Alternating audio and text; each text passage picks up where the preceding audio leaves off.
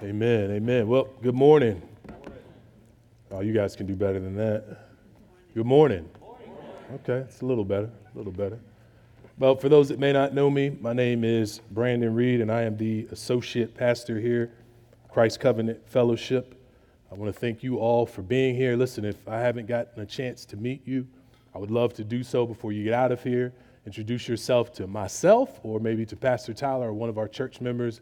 We would love to connect with you before you get out of here this afternoon. Listen, I'm excited for today as we celebrate the 4th of July. We celebrate Independence Day. I want to thank you all who have come out here to spend time with us this morning. Listen, so we are in week 2 of our 6-week series in the Solas, covering a bit of the Reformation. So if you were here last week, then you know that Pastor Tyler did a wonderful job walking us through that introduction to this series. We were given a good bit of background information as to what really inspired the Reformation and the creation of these 5 statements, these 5 solas. And what we learned is that these statements, and really the Reformation in general, was spawned by or birthed by individuals in the church who had a desire to maintain doctrinal fidelity. Right? They had a desire to preserve the foundational truths about salvation and the Christian life according to the Holy Scriptures. You know, as we think about the Reformation, we must realize that it's really a call to return to orthodox biblical teaching. It was a battle for truth at a truly pivotal point in the life of the church. There were a lot of things being added to the gospel, right? There were things that were being made conditional for our salvation. And the things that were being taught by the church weren't actually in accordance with what the Bible teaches us. Now, just as that was the case in Martin Luther's day, right, just as he was battling those things in the 16th century, listen, there's a lot of false teachings and just misconceptions that we have these days, right, that are plaguing the church. Some things that aren't necessarily helpful and some things that certainly aren't accurate according to what God's Word says. So I just want to give you a few of those. Now, this isn't an exhaustive list. This isn't covering every single thing, but I just want to give you a few common misconceptions that we have as the church. Number one, this idea of the sinner's prayer, right? That the pastor will offer this invitation, you'll walk the aisle, you'll come down, you'll repeat after him, you'll pray the prayer that he prays, and now suddenly you're right with God. Right? There's nowhere you're going to find that in Scripture, that you can pray a prayer one time and be in the right standing with God. That is not what saves you. Right? Number two, attending church makes you right with God. Now, we want you here, praise God, amen. We want you to be here and gather together, but your attendance record isn't what God's going to pull up on Judgment Day, right? Just because you come, like I'm here on Easter, I'm here on Christmas, I'm here on Mother's Day, I'm good, right? No, well, it's not what the Word tells us, right? Your attendance doesn't make you right with God. Number 3, here's another one. Giving money to God so He'll give you something in return. Right? That's a really popular one these days. You see these guys, these televangelists, I'm not going to name names, but there's you know who I'm talking about, right? They're on TV and they say, man, you send me this, God's going to send you that. It doesn't work that way. Nowhere in Scripture do you see that. In fact, and we're going to talk about this, I'll touch on this a little bit here in just a few minutes, but there's a parable in Matthew 20 that really addresses that. Listen, you can never, ever put God in a position to where He owes you anything. God is no man's debtor. Amen? Amen. Number 4, here's another one. Some of these same guys, right? God wants everyone to be rich and wealthy, and that sickness doesn't come from God, right? That's a teaching that's very popular these days. We believe in God's sovereignty. We believe He's totally in control. He's ultimate over everything except sickness and tribulation, right? God doesn't want that for you. God doesn't have a hand in that. That's absolutely not true. This wealth and health and prosperity gospel, again, you're not going to find that taught anywhere in Scripture. In fact, you're going to find Jesus consistently rebuking the rich and saying how difficult it is for them to enter into the kingdom. Now, if you have money, if anyone in here is rich, well, holler at me before you leave. But just kidding, just kidding. Not to say that that's necessarily a bad thing, right? That you have money, that's a blessing. But that also isn't what God wants for everybody, right? That's not God's design. That's not His intention for everyone to be rich. Here's another one. That hell is not a real place. Or if it is, that God would never actually send anybody there because he's just too loving. God is all love, right? We ignore the other attributes of God, his wrath, right? His righteous judgment. So there's this whole wave of people that say, oh, well, hell's not a real place. And even if it is, it's only for Satan and his demons. God would never send anybody there. Well, that's true in a way because God doesn't necessarily send anybody. Like that's a decision we make, right? Of course, in accordance with God's sovereign will, that's a whole nother conversation. But the point is this. Hell is a real place. Jesus speaks of hell as though it is a real place and a destination for those apart from him. Right? So don't ever buy into that teaching. Here's another one, that all religions, all roads lead to God. That's not true. Now, that's unfortunate. I hate to be the bearer of bad news, but I'm just going to tell you what Jesus says. In John 14:6, he says, I'm the way. And he says that no man can come to the Father except through the Son. So while that's a wonderful notion for us to all coexist and to live peacefully with one another amongst other religions, not all roads lead to heaven. Jesus is the only way. Jesus is the only way. Lastly, moralism. Here's the last one. Moralism equals righteousness, right? That being a good person and having a good heart will get you into heaven, right? That's one that's pretty popular these days as well. Well, if I'm just a really good person and I do all of the right things while I'm here, I hold doors open for people, I give to the poor, I do all of these great things. Man, when I stand before God, I'm good because I've done more good than I've done bad. Again, that's not a biblical principle. In fact, the Bible tells us none are righteous, that none are good, right? And in fact, having a good heart, what does that even mean? Because the Bible tells us what our heart is sick and it's desperate and it's wicked. So your moralism, your good deeds do not equate to righteousness. They will not put you in good standing with God. And the reason why I point to all of that is because, again, we're making the connection with what we battle here today and what the reformers were battling in that time. It was absolutely a crucial time for the church in the 16th century. However, here in the 21st century, we are also at a crossroads as the church. It's a pivotal time for us as well. We see so many leaning away from the gospel and pressing into this idea, yes, I'm going to go here, of this social gospel, of this social justice movement. And what we need to do is return to what the Word of God says. How does God define the gospel? What does Jesus say about his gospel message? What is God's mission in sending Jesus Christ? What is the mission of the gospel? Is it to reform society? Is it to fix systems? If I read my Bible correctly, if I understand the gospel message correctly, it's to regenerate hearts. It's to save sinful humanity. Right? And we have this whole movement of these individuals, this whole cultural pressure that's weighing heavily on the church as culture attacks God's design for marriage. It attacks the idea of gender and sexuality and politics. And we have all of these worldly philosophies and these theories that are pressuring the church to conform. We need to be conformed to the image of Christ. We need to be molded and shaped by the Word of God. Listen, we don't need these academic theories or these worldly ideologies because the Bible clearly speaks to all of these issues and it is sufficient in addressing all of these matters. Amen? Amen. Brothers and sisters, that is why it is so important for us to be saturated in God's Word. So we're not swayed and persuaded by every idea of teaching that comes along. We must have a foundation that's built upon the truths of what God's Word says according to the Holy Scriptures. And why that's so important is so that we're able to spot error, so that we're able to rebuke false teaching and correct all of these misconceptions. We have to be able to identify anything that doesn't square or align with the Word of God. You see, and this was the motivation behind the Reformation period. To reform the church according to God's Word. And during that time, what was at the core of the discussion? At the core of this argument was this foundational question. How is one saved? How is a person justified before God? You see, this doctrine of salvation or justification was just one of the fundamental truths that was quickly being corrupted.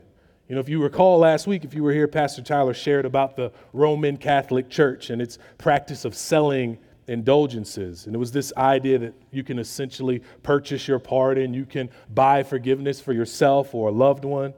And this idea that you could somehow accumulate just enough merit and earn your salvation, not just through your giving, right, but through the acts, through the good works that you could produce. As if we could somehow do enough to, or give enough, somehow do enough or give enough to warrant God's salvation and mercy. Again, that is not the case, and we have to understand why this discussion is important. We have to understand why this matters.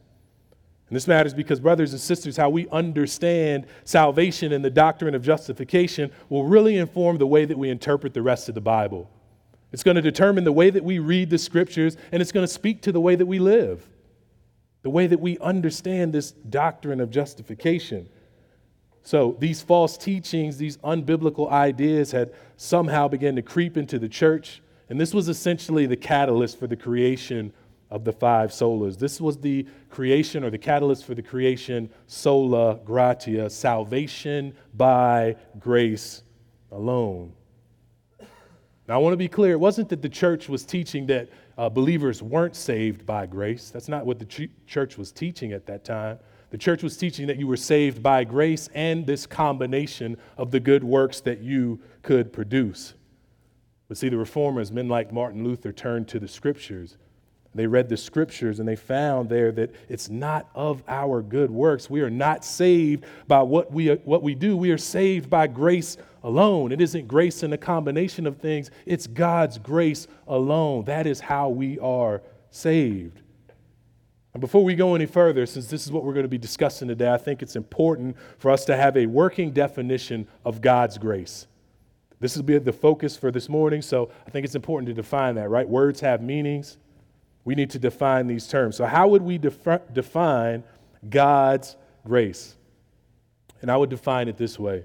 Grace is God's unearned, unmerited, undeserved favor. God's unearned, unmerited, and undeserved favor. And here's the reality. Every single act towards us from God is a display of His grace. Everything given to us is God's grace. His provision each day, even the little things that we overlook, right? God's grace. The gift of creation that we drive around every day and don't always take a minute to enjoy it. That's God's grace given to us. His convictions, right, from the Holy Spirit, that's God's grace. And get this, I know this is going to be a tough one. Even God's discipline is gracious. Even God's discipline is His grace given to believers. Seeing this doctrine of grace is essential to understanding our justification, because the gospel of grace is the foundation that we build upon. Listen, brothers and sisters, if you are building upon anything else other than the grace of God freely extended to you in Christ Jesus, then you're like the man who's built his house on sand. You're building on a foundation that will not last. See, the reformers maintained that the sinner is saved by the grace of God, His unearned favor alone. This means that nothing we do, nothing you do will commend you to the grace of God. And get this, this means we do not cooperate with God in any way in order to earn or merit our salvation. There is nothing you can do to force God to extend salvation to you. You play no part in that. It is freely given to you by God's grace. So this morning, what we're going to do is we're going to discuss God's grace displayed towards us. And I'm just going to go ahead and show my hand now. I'm going to lay my cards on the table. God's grace culminates, it climaxes at the cross in the person and finished work of Jesus Christ. That is God's grace on display in the greatest fashion towards sinful humanity. You know, as Christians, we often love to sing about God's grace, don't we? We love that attribute of God. We love the grace. We love His generosity. We love God is so charitable and forgiving. I think we often misunderstand His grace. It's often abused. It's often misinterpreted. It's often misapplied. So in order for us to truly appreciate the grace of God and the fact that we are saved by His grace alone, we must understand what we're coming out of. We must have a starting point. We must be clear on our desperate condition apart from God's grace. So what I want to do is take us to a portion of Scripture that I'm sure everyone in here knows. Most of you, if you've read your Bible at all, if you've heard any teachings on grace, you've probably read this Scripture before. So let's go to Ephesians chapter 2. If you have your Bible, turn there with me. I'll give you a minute to get there. Ephesians is in the New Testament. If you're not familiar with the Bible, that's okay. Ephesians is the 10th book in the New Testament, and it is sandwiched between Philippians and Galatians. So go ahead and turn there. We're going to look at Ephesians chapter 2, and we will cover verses 1 through 10.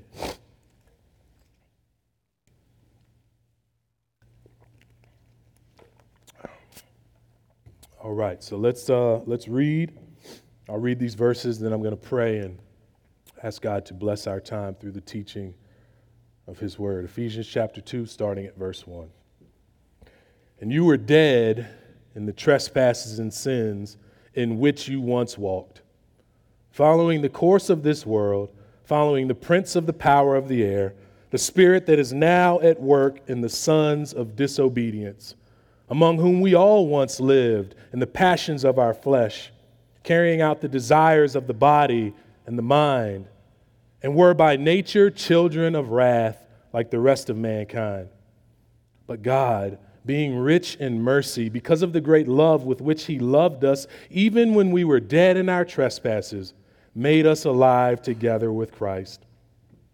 By grace you have been saved, and raised us up with Him and seated us with Him in heavenly places in Christ Jesus, so that in the coming ages He might show the immeasurable riches of His grace and kindness toward us in Christ Jesus. For by grace you have been saved through faith, and this is not your own doing.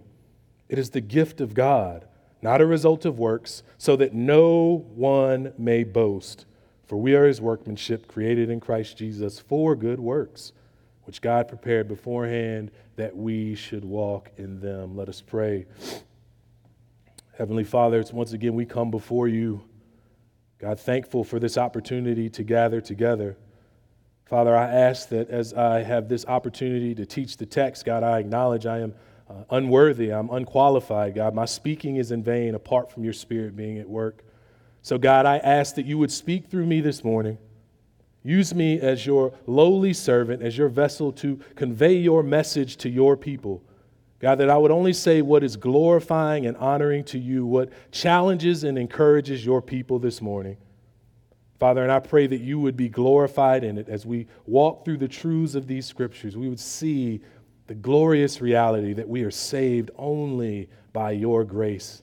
And we thank you for that this morning, Father. Use this time. Use me for your glory. In Jesus' name, amen. Amen. So, what I want to do is simply just kind of walk through these verses right here, okay? I want to make 3 points, and actually, I should say I want to ask 3 questions. 3 questions about the grace of God. Now, first I'll ask, okay, why is God's grace necessary? Why is it necessary that God extends His grace to us? Number 2, we'll talk about, well, how has God displayed His grace toward us?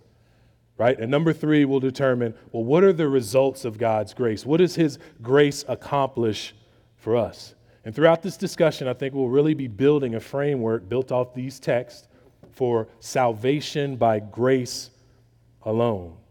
All right, so number 1, why is God's grace necessary? Well, let's start at verse 1 here in chapter 2. And I'll read. It says, and you were dead. And we'll stop right there. It says, you were dead. Now, Paul says we were dead in our trespasses and sins. Well, what in the world does Paul mean by that? Well, let's look at the Greek word that is used here for dead. And it's the Greek word nekros, Nekros. Now, just a little background here, some words, some English words that we get from the word nekros, all right? We get necropolis. That is a cemetery. We get the word necromancy, which is communicating with the spirits of the dead. We get the word necrosis, which is the death of cells. We get the word necropsy, which is the examination of a body after death or an autopsy. We get the word necrophilia, which is obsession with corpses or dead bodies. I think we all see the connection here. I think it's fairly easy for us to clearly see the meaning of this word. So when Paul says you were dead in your trespasses and sins, that's exactly what he means. You were dead. Dead. And what can a dead person do? That's right. They can't do anything. A dead person can't do anything. So listen, as those who were dead, we didn't have the ability to act or to even to respond to God's grace and his invitation to salvation. This is why God extends this by grace alone, and by grace alone that we are saved. There is nothing that we could have ever done to warrant or bring about God's salvation. It is only given by his grace. You see, when Paul says you were dead, that dead includes you and I. And I know the reality of this. As a man for 33 years who walked away from the Lord, who chased after the world, who was dead in his sins and trespasses, I had no ability, no desire to seek or pursue God. I was dead. This was me. And the reality is, this is every single one of us apart from Christ Jesus and the regenerating work of the Holy Spirit. Every single one of us is dead. We are all dead in our sins. But what does it mean to be dead, though? Like, dead how? Maybe you're here and you're thinking to yourself, man, I am very much alive, Pastor Brandon. I have breath in my lungs. I can hear, I can see, I can touch, I can smell. I'm living and breathing. Even as we read through this text, right, Paul uses some language that may seem a little bit confusing. He says we walked, right? He says we followed. He says we even lived and we carried out these desires. See, all of that language implies that we were alive at least to some extent, that we were alive at least physically. So what does it mean when it says I was dead? Well, Paul isn't talking about our physical bodies. He's referring to our spiritual condition. And spiritually, as it pertains to the things of God and the things of the Spirit, we were totally dead. Again, no ability to seek God, no desire to pursue him. Spiritually speaking, we were dead, just corpses, totally done, no hope, no life. Now, I think what Paul does here is he points us to three realities for those that are dead. First, Paul says that you were dead in your trespasses and sins in which you once walked. And this is a fundamental truth that we all must reconcile. See, in the garden, God told Adam what? That as soon as you eat from this tree, you will what? You will die. You will die. So what we must understand is that sin leads to death. And we see that in Romans 6:23, which tells us that the wages of sin is death. Or in James 1:15, that the desire, it says this, then desire when it is conceived gives birth to sin, and sin when it is fully grown brings forth death. So first and foremost, being dead in our sins means we are under condemnation. We are under condemnation. You see, God is holy and he is a just and righteous judge. And as the creator of all things, he is right to subject his creation to live according to his law and his standard.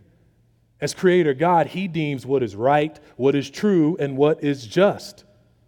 But the reality is this: as descendants of Adam and Eve, as they are our original parents, we've all inherited the condition known as sin. It's part of our nature. It's who we are. It's in our DNA. Because of our sin, we have all violated God's law. Therefore, we all stand guilty before his holiness. We all stand guilty before this holy, righteous God. So we are accountable to his justice. So first and foremost, when it says that we are dead, that means we're condemned. We are all condemned. Second of all, being dead means we are under the yoke of slavery. Now, Paul says we followed the course of this world, we followed the prince of the power of the air, and we lived according to the passions of our flesh, carrying out the desires of the body. See, as those who were dead in our sins, we live to serve ourselves. We would not surrender or submit to God as the Lord and master of our lives. Rather, we served the world, we served the flesh, and we served Satan. See, we were in this bondage. We were dead. We were unable to free ourselves again. I can relate to this on so many levels. Right? That was me for so many years. And I would even wake up and say, you know what, I'm done with this. I'm going to get free from this yoke and this bondage, but it doesn't work like that. I don't care how much ability you think you have. You can never wiggle out from under the condemnation or the yoke that's on you because of your sin. God has to do that for you. God has to do that. Right? So we are all under this yoke of slavery. In Romans 6, the Apostle Paul, he writes about this idea of slavery. Romans 6:16, he says, "Do you not know that if you present yourselves to anyone as obedient slaves, you are slaves of the one whom you obey, either of sin, which leads to death, or of obedience, which leads to righteousness?" Brothers and sisters, apart from Christ Jesus, we are all slaves to the former, not the latter. Not the latter. So we're under this yoke of slavery. We're condemned. Thirdly, Paul says this, that as those who are dead, we are under the wrath of God. Look what he says here. He says, we are by nature children of wrath like the rest of mankind. Because of our sin and because of our constant rebellion against God, we face God's wrath. He is right to aim his wrath at sinful humanity. Now, if you don't believe that, let's look at John 3:36. Jesus says this, "Whoever believes in the Son has eternal life. But whoever does not obey the Son shall not see life, but what? The wrath of God remains on him." That word remains there is really important to this idea. That means that's your natural state. You were born as an enemy in opposition to God, and his wrath is aimed at you, aimed at us because of our sin. And apart from Jesus, that's how we remain. That's how we remain under the wrath of God. This is our condition from birth. Man, if you're in this room this morning and you're a Christian, do not make light of this. Consider the realities and implications of this. Man, if you are one that has been brought from death to life, who is no longer under the yoke of slavery, the condemnation and the wrath of God, man, I hope that this truth motivates you to share the gospel message with those around you. If you understand what I'm saying this morning, if you understand this idea of wrath and judgment and being born in opposition to God, I hope that motivates you to share this truth with the people in your lives. Because guess what? Until they're in Christ Jesus, they are still dead and under condemnation and wrath.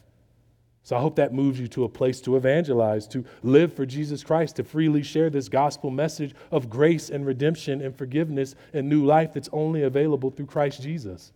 Amen? Amen? All right, stick with me.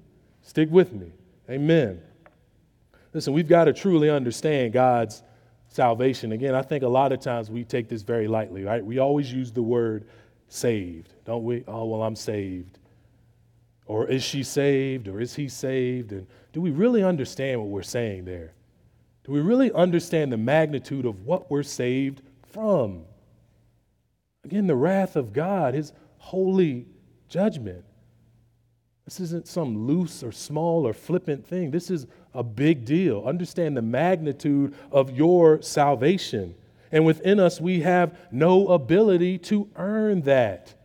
We have no ability to move from under God's wrath. Paul says we were dead. See, I think a lot of people don't get that. I think a lot of people look at salvation as, okay, I was drowning, right? I was at sea, drowning, trying to do my best to stay afloat, and God just kind of throws me a life preserver, and then I drag myself to shore and I'm good. The more accurate depiction of that would be that you're dead at the bottom of the ocean with no life in your body, just a corpse. And God does all the work to bring you up, to drag you to shore, and to bring you to life where you were once dead. That's the more accurate picture of that. See, but I think that's where we have a disconnect for a lot of people right there. They don't think they're dead.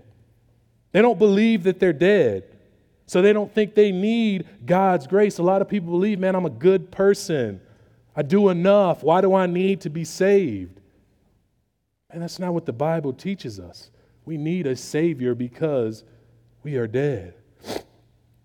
So why do we need God's grace? Again, because we are dead and We have no ability to act or respond. God is the one who begins the work of salvation. He begins it, he ends it, and he is responsible for everything in between. The fact that we are saved, the fact that we are justified, the fact that we are attributed righteousness is all an act of God's grace. And our condition as those who are spiritually dead, we cannot be saved apart from God being at work and freely giving us this gift of grace. So if we understand that, right, if that's the first part of it, if we understand why we need the grace of God, the next natural question may be, okay, well then how has God shown his grace to us? Well, I'm glad that you asked, because this is wonderful news. And the short answer, how has God shown his grace to us, is in and through Christ Jesus. Think about 1 John 14 and 16, or excuse me, John chapter 1, verses 14 and 16 says this, "And the Word became flesh and dwelt among us, and we have seen his glory, glory as the only Son from the Father, full of grace and truth." And verse 16 says this, "For from his fullness we have received grace upon grace." You see, John does a wonderful job here emphasizing the abundant grace that we have received in and through Christ Jesus. You see, Christ is God's grace displayed to sinners. But let's read verses 4 through 6 here. What does Paul tell us? And it says, "But God, being rich in mercy, because of the great love with which he has loved us, even when we were dead in our trespasses, made us alive together with Christ. By grace you have been saved, and raised us up with him, seated us with him in the heavenly places in Christ Jesus." So Paul has begun this section of his letter by reminding us that we're dead in sins, that we're slaves to the flesh and our passions and desires, and that we're by nature children of wrath. But here in verse 4, Paul directs our attention to this most glorious reality. And it begins with these two words, "But God." But God. He says, being rich in mercy, because of his love with which he has loved us, even when we were dead in our trespasses. He does what? He makes us alive together with Christ. Christian, if you're a Christian in here, this is the good news. This is the good news. Although we deserve nothing more than death and hell and the righteous wrath and judgment of God, the Lord is merciful. He's a loving God. And he's shown his mercy and love in the most incredible fashion by putting forth his only Son, Christ Jesus, as a substitute for your sin, to pay the penalty that we owed. You see, the wrath that we had accrued by our sin and rebellion was actually poured out on Jesus. We didn't have to pay, though we deserved it. God has set us free in Christ Jesus. See, verse 4 says that God is rich in mercy and has a great love with which he has loved us. I want you to consider the reality of this today. If we define God's grace as his unearned favor, then an extension of God's grace or demonstration of God's grace would be his love and mercy given to you. Now let's think about what really makes this incredible. Let's think about what really makes God's grace so significant. And what I want to do is go back one chapter to Ephesians chapter 1 and look at verses 4 and 5.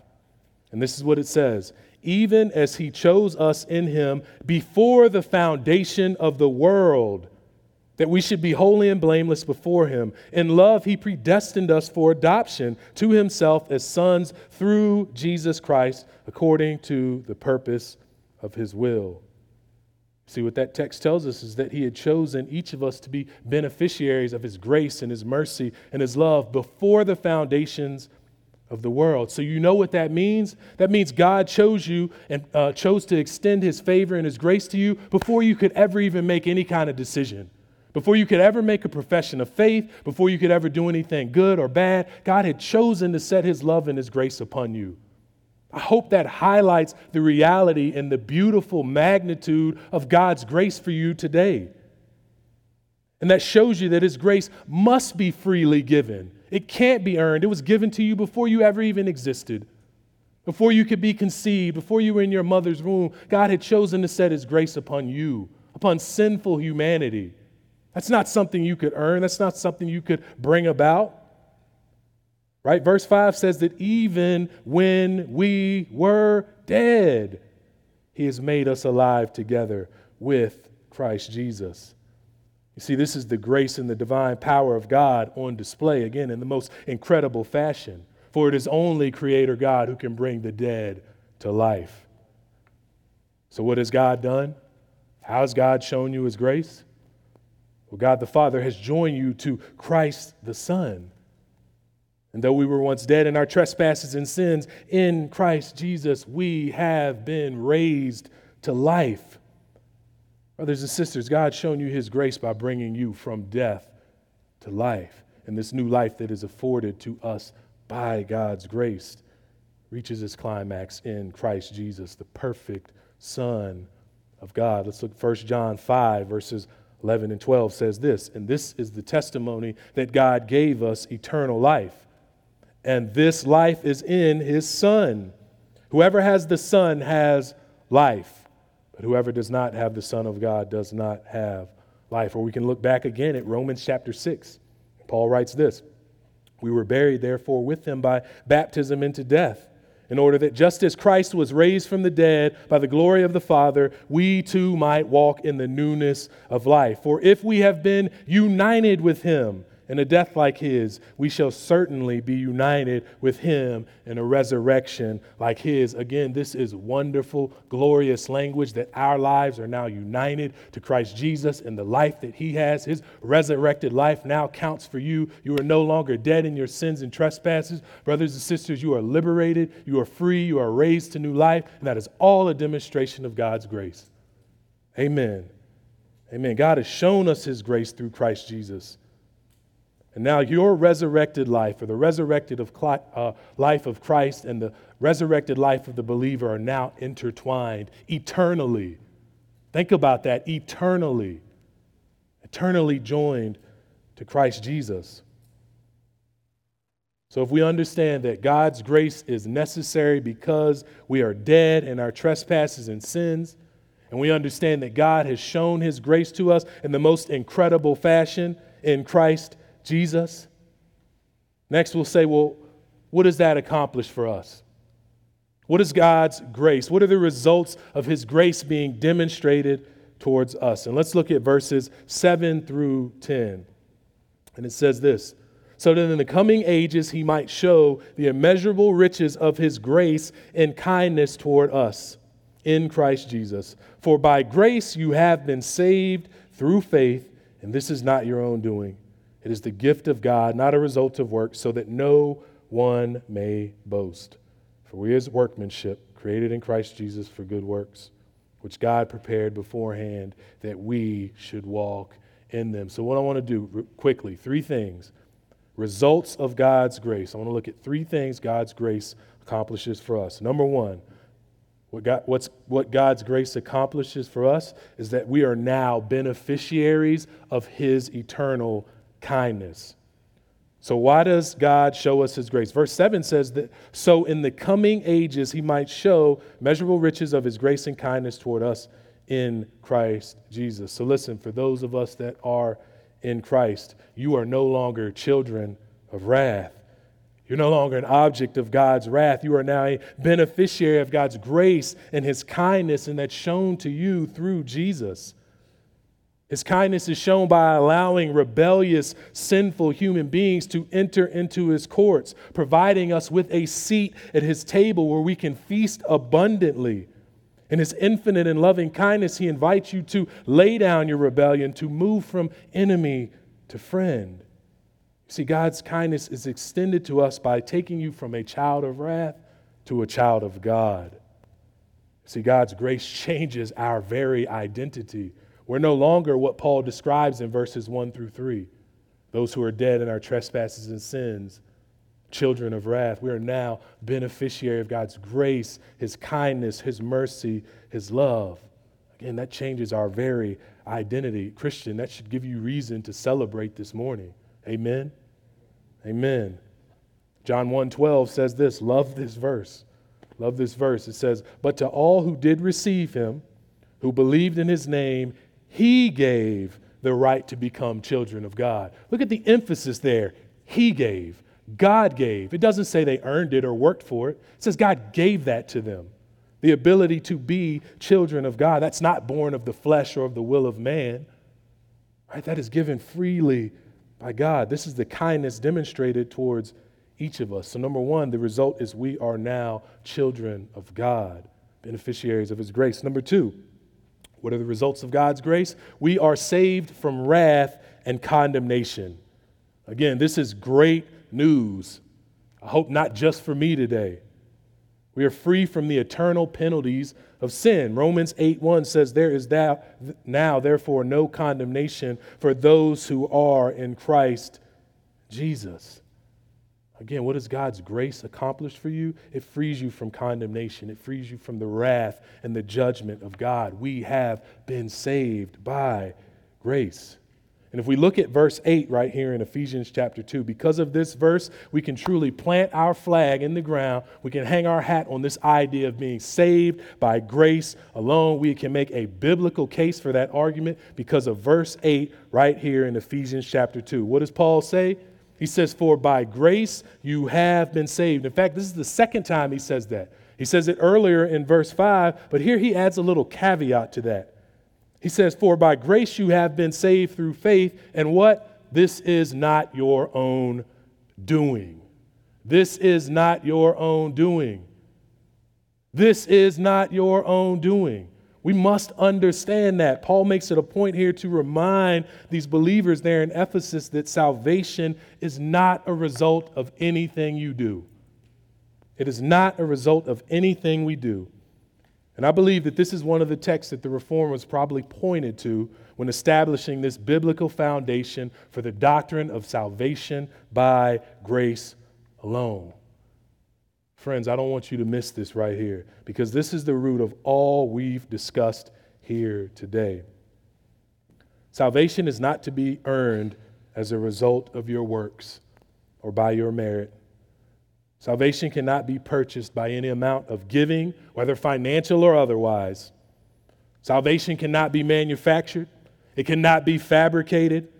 It is not something that we are able to muster up or bring to fruition by the power of human will. Salvation is provided to you by grace alone. It is by his grace you are saved and nothing else. Nothing else. See, Charles Spurgeon says it this way. Because God is gracious, therefore sinful men are forgiven, converted, purified, and saved. It is not because of anything in them or that ever can be in them that they are saved, but because of the boundless love, goodness, pity, compassion, mercy, and grace of God. Friends, there's nothing you can do to add to your salvation. You can't force God to extend his grace. In fact, that would contradict the very meaning of the word grace. Grace is not something that is forced. It's freely given to those that don't deserve it. You know, this idea of grace often flies in the face of those who want to earn it. Those that take pride in their own performance, right? You think about the Pharisees, right? This idea of grace is offensive to the self-righteous. But I want you to understand this. God's grace shouldn't be offensive. It should be compelling, right? It should move you to a place of devotion and praise and humility and surrender. Especially when you remember, man, there's nothing I could ever do. I could never do enough to earn God's favor. And I mentioned this a little bit earlier, but you can never put God in a position to where he owes you anything. There's a parable in Matthew chapter 20 of the laborers in the vineyard. I'm sure a lot of you are very familiar with it. And so there's this man who owns a vineyard, and he goes out early in the morning. He finds these guys standing around, and they're not really doing anything, not working. So he says, hey, come work in my vineyard, and I'll pay you a day's wage. Right? He goes back out a couple hours later. It's about 9 in the morning. He gets a couple more guys, brings them in, puts them to work, goes back out around noon, same thing. Goes back out around 2 or 3 in the afternoon, same thing. Goes back out around 5 o'clock in the afternoon, same thing. So he's brought in all these guys to work in his vineyard. And at the end of the day, he gets them together and he says, hey, let's pay these guys. what they've earned. Well, some of the guys that started earlier were upset because it's like, hey, how come you're going to pay these guys the same thing you paid us when we worked longer? And the owner of the vineyard essentially says, am I not right to do and give what is mine in the way that I see fit? It's the same with God. See, those guys weren't in a position where they could say, hey, man, you owe me this now. See, God is no man's debtor. He doesn't owe you anything except wrath and hell and judgment. But God freely gives, not because of what we do, but because of who he is.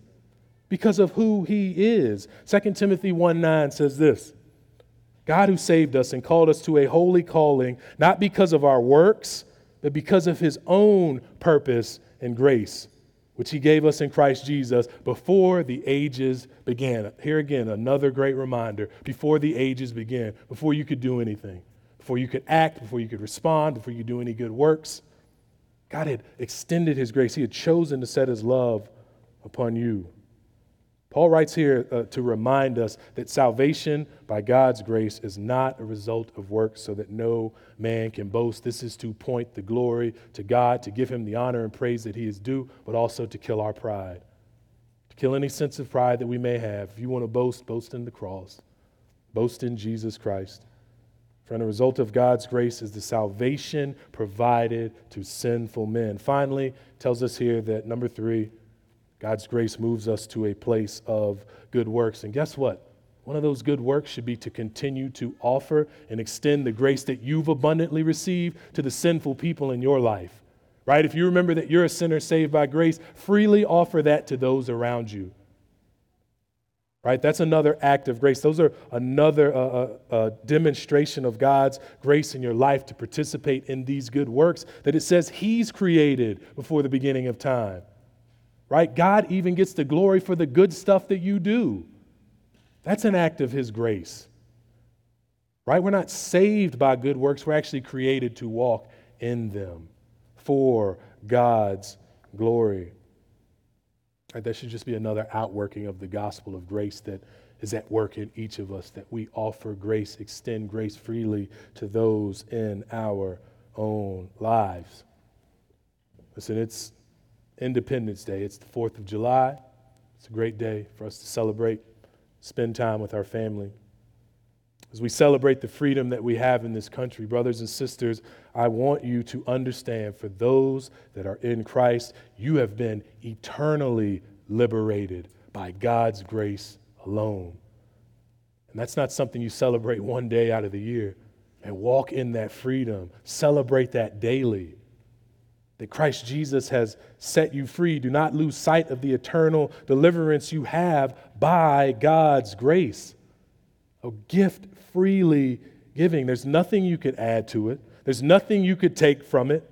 It can't be compromised. It can't be earned. It can't be willed. It can't be fabricated. It can't be concocted. It can't be produced. It's not a result of human will. It is all afforded through the blood of Jesus Christ by the grace of God. Ephesians 1:7 says this, in him we have redemption through his blood, the forgiveness of our trespasses, according to what? The riches of his grace. It doesn't say according to the will of man. It doesn't say according to man's good works. It doesn't say according to how much you tithe. It doesn't say according to how much you serve. It doesn't say according to your ethnicity or your political party or your gender or your status. It is all according to the riches of God's glorious and infinite grace. Amen, amen, amen. Listen, as we prepare to close our time together, I want everybody here to just stop for a second. I want everyone here to just pause for a moment and really do some reflection. Maybe you've been a believer for a number of years. Maybe you came up in the church. You've always been a part of the household of faith. Or maybe you're newer as a believer. Maybe you've only been walking with the Lord for a short amount of time. Regardless of where you are, if you're here today and you've always had this idea that, yes, I'm saved by grace, I get that, but I also need to do this, but I also need to act and do that in order to earn the Lord's love or the Lord's salvation. I want you to really take a moment and ponder on the glorious grace of God. Right where you are in your seat right now. That means you put your head down and just be quiet, be still, talk to the Lord. And really think about where you're at with God's grace. Are you one who continues daily like, yeah, I get the grace part, but I know I also got to do this? Maybe that's what someone's taught you. Maybe that comes from your parents, right? Maybe you feel like you had to earn their love, earn their forgiveness. Maybe you feel like you need to do that with the Lord. And that's not what the Bible teaches us. It teaches us that God freely gives the gift of grace and salvation to those who believe. And that's an act of his mercy and demonstration. So I want you to ponder on that. I want you to consider the reality that, yes, we're all dead in our trespasses and sins, and we're unable to act or to respond. But God, in his sovereign and divine will, has chosen to set his love upon us, to display his infinite grace by bringing the dead to life. And if that's you, if you're a believer in Jesus Christ, man, praise God for his grace this morning. Again, I think about my own story and where I was totally dead. What I felt like as far from God as I could possibly be. And there were so many moments in my life where I'm like, man, I just need to do this thing. I just need to stop doing this, and I need to put that down, and I just need to do these things, and God will love me, and I'll be free. I could never get from under the thumb of my own sin and the burden of my depravity. I couldn't wiggle free from that yoke of slavery. Sin, man, it was only by God's grace. It was only by his divine intervention that I'm free. And that's the story for each of us. If you're a sinner saved, it's by grace. If you're a sinner in here who's been redeemed by the blood of Jesus Christ, it is only by his grace. And it's my prayer and my desire that you would live with great hope, great humility, and great freedom as those saved by grace alone. Let us pray. Heavenly Father, we are just in awe of who you are. Loving God who's freely extended the gift of salvation to each of us through the blood of Jesus Christ by your grace alone. God, I know that's something we could never earn, something we don't deserve, something we could never work for. So God, we are thankful that you loved us, that you've shown us your grace and your mercy, that while we were dead, God, you acted. You sent Jesus Christ, your only Son, to pay the penalty that we owe. And because of that, we are free. God, that you've raised us to life, but you didn't resurrect our sin. You didn't bring that back and put it in our faces. God, that we've been separated from that, and we now are raised to new life, and we can walk in righteousness because of Jesus Christ. Father, we are thankful for that reality this morning. I pray for those sitting in here under the sound of my voice, maybe those who didn't understand that before this morning. God, I pray that you would do a work in each of our hearts, that we would understand that we are saved by grace alone, and we would give you the praise, the glory, and the honor that you are due. That we would move into the world and share this wonderful message, this gospel of grace with those around us, all for your glory. God, use us today. Help us to honor you in all things. And it's in Jesus' name I pray. Amen.